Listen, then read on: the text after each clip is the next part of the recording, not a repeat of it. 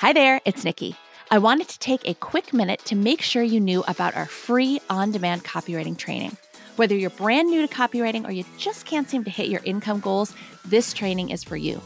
You'll learn the 3 secrets to landing freelance copywriting work without wasting time on frustrating job bidding sites like Upwork and Fiverr or cold calling strangers. And if you've listened to any of the student stories on this podcast, this is the exact same training they all got started with. I'm talking about Kate Kay, who's making 6 figures working part-time and who just retired her husband to help her run the business. Stuart, who replaced his full-time salary with freelance copywriting work and then some. Stacy, who hit 6 figures in 6 months, her very first year as a full-time freelancer. Ashley, who landed the in-house copywriting job of her dreams. They all started with this free training, and you can get started with that same training too.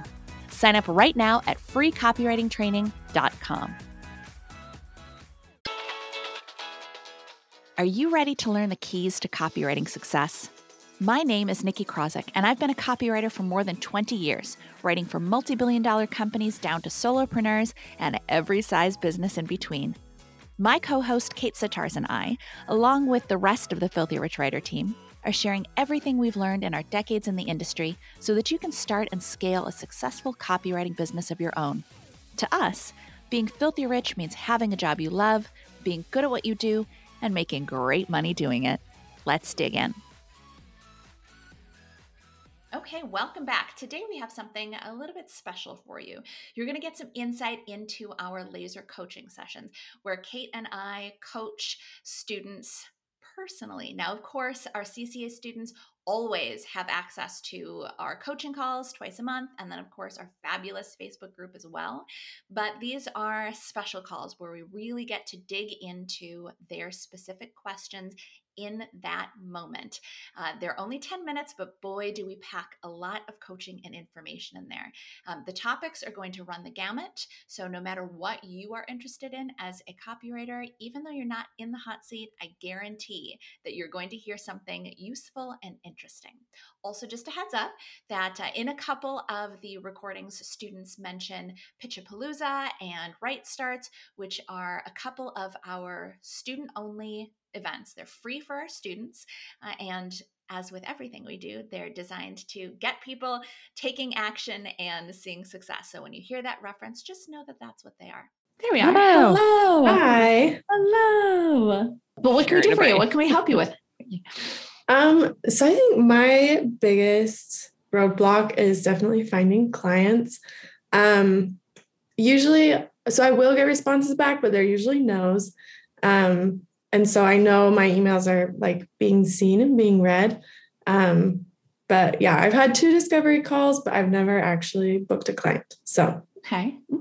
2 discovery calls is good though. What kinds of numbers are we looking at in general, just so we can have an idea of how many pitches you've sent out, all that kind of thing? So last month I sent out 33.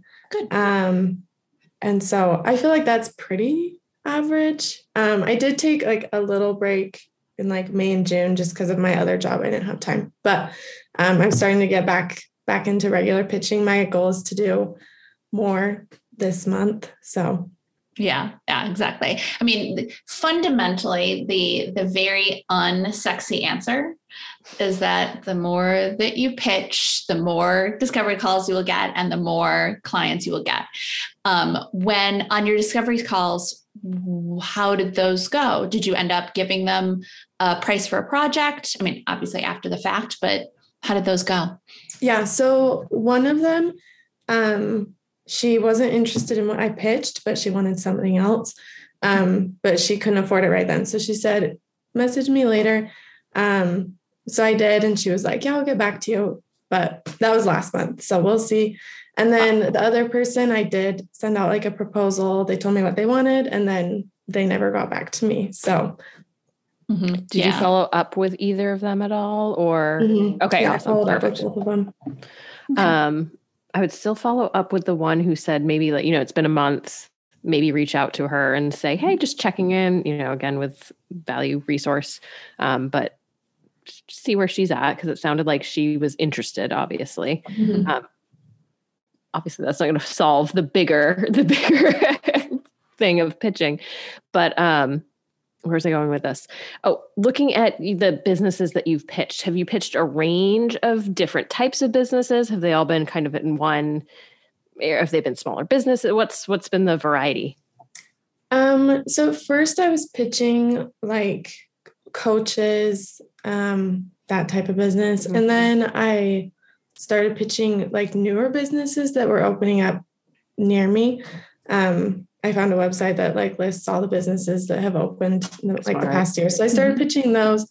And they're like kind of all in a different industry. So yeah. That's good. Yeah. So businesses that are opening up near you. So are those kind of more like mom and pop kind of places, or is really any kind of businesses that are opening near you? Kind of just any. Oh, awesome. Okay, good. So then there's some built-in variety. I was going to say if it was just mom and pop, you might want to expand a little bit. Because I think what Kate and I are both thinking about is that to just increase the mix of types of businesses. If it helps you to stay focused, you could always do, okay, like, all right, today I'm going to pitch from that list of businesses near me. Tomorrow I'm going to pitch types of, or I'm going to pitch coaches or whatever. And the day after that, I'm going to pitch, software companies, whatever. If that helps you to focus, but the more variety you can get in terms of the types of different clients that you're pitching, the better chance you have of landing more of them, just because they all have different wants and needs. I would say, but just before I forget to mention it, especially when you're pitching small businesses and especially like coaches or that kind of thing, you want to be, and you may have already been doing this, but be really, really clear with them about how your work is going to benefit their business, and say it to them multiple times. Because here's the thing, if you're pitching something to a coach and you say, look, I can do this for you and it's going to benefit your business in XYZ ways, which should mean that you're getting more clients or you're getting more views or whatever, it's almost a no-brainer. If you come to me and you say, hey, I'm going to rewrite your sales page is fine as is, but I know we can make it so much better and increase the number of clients you're going to get. You don't have to guarantee me anything. But if you say, like, I'm confident that we can change your sales page and increase the number of clients you're going to get, it would be silly for me not to hire you, right? Like, okay. It's just some people need it to be really, really spelled out for them exactly what they're going to get. They think, oh, I'm going to spend more money, versus I'm making an investment in something that's going to earn me more money. So sometimes we really, really have to make that crystal clear for them in order to get them to be willing to get on the phone with us, and then of course truly invest in our services. So I would go back and take a look at your pitches and just really, it's obviously not salesy, pulling out any and all sales. But when you start talking about the actual idea that you're proposing, really dig into how that idea can benefit their business. And then of course, too, say, I also have a couple other things I'd love to talk to you about, but really digging into that benefit can help them immediately understand, like, oh no, she's not just pitching a service. Oh, she's going to do something for me that's going to get me more money. Does that make sense? Yeah. Yeah. I really like that. Yeah. Yeah. And that's fundamentally what we do. Right. And we think like, well, they're going to get it. They're going to understand that this is what we do and they're just going to get it. And they don't usually. Yeah. And that would be another thing too, is I would go back and look through your pitches and just be extra sure that there's nothing salesy in it. Sometimes that stuff can sneak in just because we're like, well, I have to market, and it's that salesyness or even like a little bit of marketing that can turn people off and make them go, whoa, I don't want to be sold to. Whereas when we come in and we just come in with like enthusiasm and with value, and it's really on at the end that we say, hey, plus I have some other ideas. I'd love to talk to you. Let me know if you have time for a call. It makes people so much more comfortable with scheduling that call. Okay. Thank you. I like that. Yeah. The other thing I was thinking about this, the woman that you pitched that, hey, I can't afford, she said afford, right? Was it price thing right now? Like, she had to like pay off something else before she could invest. But thinking of those types of clients, if you get on the call and, we pitch, you send them scope, it's still, I can't afford this right now. Depending what you're pitching and what the project is, it might be to get your kind of foot in the door with them to say, hey, I understand that this is, how about we do this? It's maybe a slightly smaller project. And so then you can kind of prove, hey, here's what this can do for you. So to Nikki's point, going in with that value, showing them what it's going to do, or telling, hey, here's how this can help and impact your sales or leads or whatever the goal is with the project. But to do that then on a smaller level, if they're not going for whatever the original thing you pitched for. So for example, if you're like a welcome series, hey, totally get it. How about we start with just the initial welcome email? And I feel like I have some ways to dial up that open rate, to test some subject lines, and, hopefully also simultaneously getting them to click. And then that will hopefully help, obviously, the click-through rate. If we get more people opening, I have some ways that I think we can, really get them to click through and go on to the next step, whatever it is. Yeah. But so like getting in there so you can show them how great you are to work with, your thought process, and then that can lead to you repitching them and getting repeat work in bigger and bigger projects. Exactly. Just something to think about. In addition, you again, go out pitching. If you're like, they need a new sales page, absolutely go with what you think is going to have the biggest impact on their business. But down the line, something to think about as you follow up and get on the phone or whatever, to consider other ways that you could work with them and help impact their business that might be more amenable to it with someone that they're brand new working with. And you can show, hey, I'm a great partner. I want to help your business. We're kind of in this together type of thing. Like, I care about your business, all of that good stuff that they can only see by working with you. Yeah. And I know I keep using sales page as an example, but even if you're like, I want to rewrite your sales page, it's like, I can't afford it. To Kate's point, it's easy when you're thinking like, well, email series, but you can even come back and say, hey, I've been thinking about your sales page. And I think even if we made changes to just that header section, because really you would, if we made changes to the headline and whatever the header section is, she would start to see some impact there.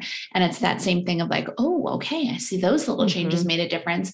I wonder what I could experience if I hired her for all the rest of it too. Yeah. Okay. I like that too. Yes. It sucks sometimes. And there are going to be periods where you're sending stuff out and you're like, what? Why isn't this coming back? And then there are going to be periods where you send stuff out and then like 5 people get in touch with you from like 6 emails. The only way to kind of like to even that out is just to keep consistently pitching. And 33 last month is fantastic. That's great. If you can keep up that pace. And I'm sure you saw too, like the more you did it, the faster they got. So eventually you're going to get to the point where you're like, yeah, I can knock out a couple pitches this morning. And it's awesome that they're opening them too, and you're getting replies. So know that those might come back. Like, if mindset wise, I feel like it can feel deflating. Like, okay, I got a response, but it was a no. Knowing that, hey, you know what? I'm planting the seeds so that they might come back to that pitch in a few months. Or by then you might have enough clients and you're like, I don't need that work. But knowing that you're kind of laying that foundation, you're laying that groundwork still, you're building that snowball so that when it falls on the other side, it's just, becomes this bigger. It was a bad analogy, but visually, hopefully you get what I mean. It's the jumping snowball. You're pushing it up still, and then it's going to boop. What I was going to say too, because there just always are people that are going to say, no, you can also say, obviously I'm sure you're writing back and saying, nope, absolutely, totally understand. Have a great rest of your week, whatever. But you could also add on, if you're not already, say, nope, I totally understand. Would you like me to reach out again in a couple of months to see if things have changed? Because you may get people being like, well, yeah, actually, you know what? Yeah, a couple months. And then you've got it on your schedule and you go, oh, okay, this is the week I'm reaching out to this company from before. It's even when people give you a no, unless they're like, don't email me ever again, in which case they probably suck as clients anyway. Yeah. It's never necessarily like a complete never going to happen, because business priorities change. People in the companies change. Someone before was like, we don't need copywriters, could be replaced by someone who's like, oh no, we need a copywriter. So it's a no now doesn't necessarily mean a no forever, or even doesn't even necessarily mean a no next month, Mm-hmm. Yeah. I hadn't thought of that. I like that. Yeah. Does it help a little bit getting you a Yeah, little bit that was more? super helpful. Yeah. Thank you Awesome. so much. Yes. I'm going to go Posted, look at my please. pitches and try to reword it. So. And if you're comfortable, post them in the group or bring them to the next coaching call. Today? Oh, yeah, there's coaching call. I don't know if you're available. Eastern. Yeah. Bring it to the coaching call, and, it's all of us, the team, are very supportive and give you supportive feedback if you're comfortable. But yeah, I think some tweaks. You're already doing a good job of being consistent. And the more you stay consistent month over month, I say with much love, the better results you will get. It will snowball. Yeah. Awesome. Yeah. Thank you guys so much. You are so welcome. So welcome. Like what you heard? Subscribe to the Build Your Copywriting Business podcast so you never miss any copywriting tips, tools, or tactics. And if you think copywriting might be right for you, check out our free on-demand video training at freecopywritingtraining.com. We'll catch you in the next episode.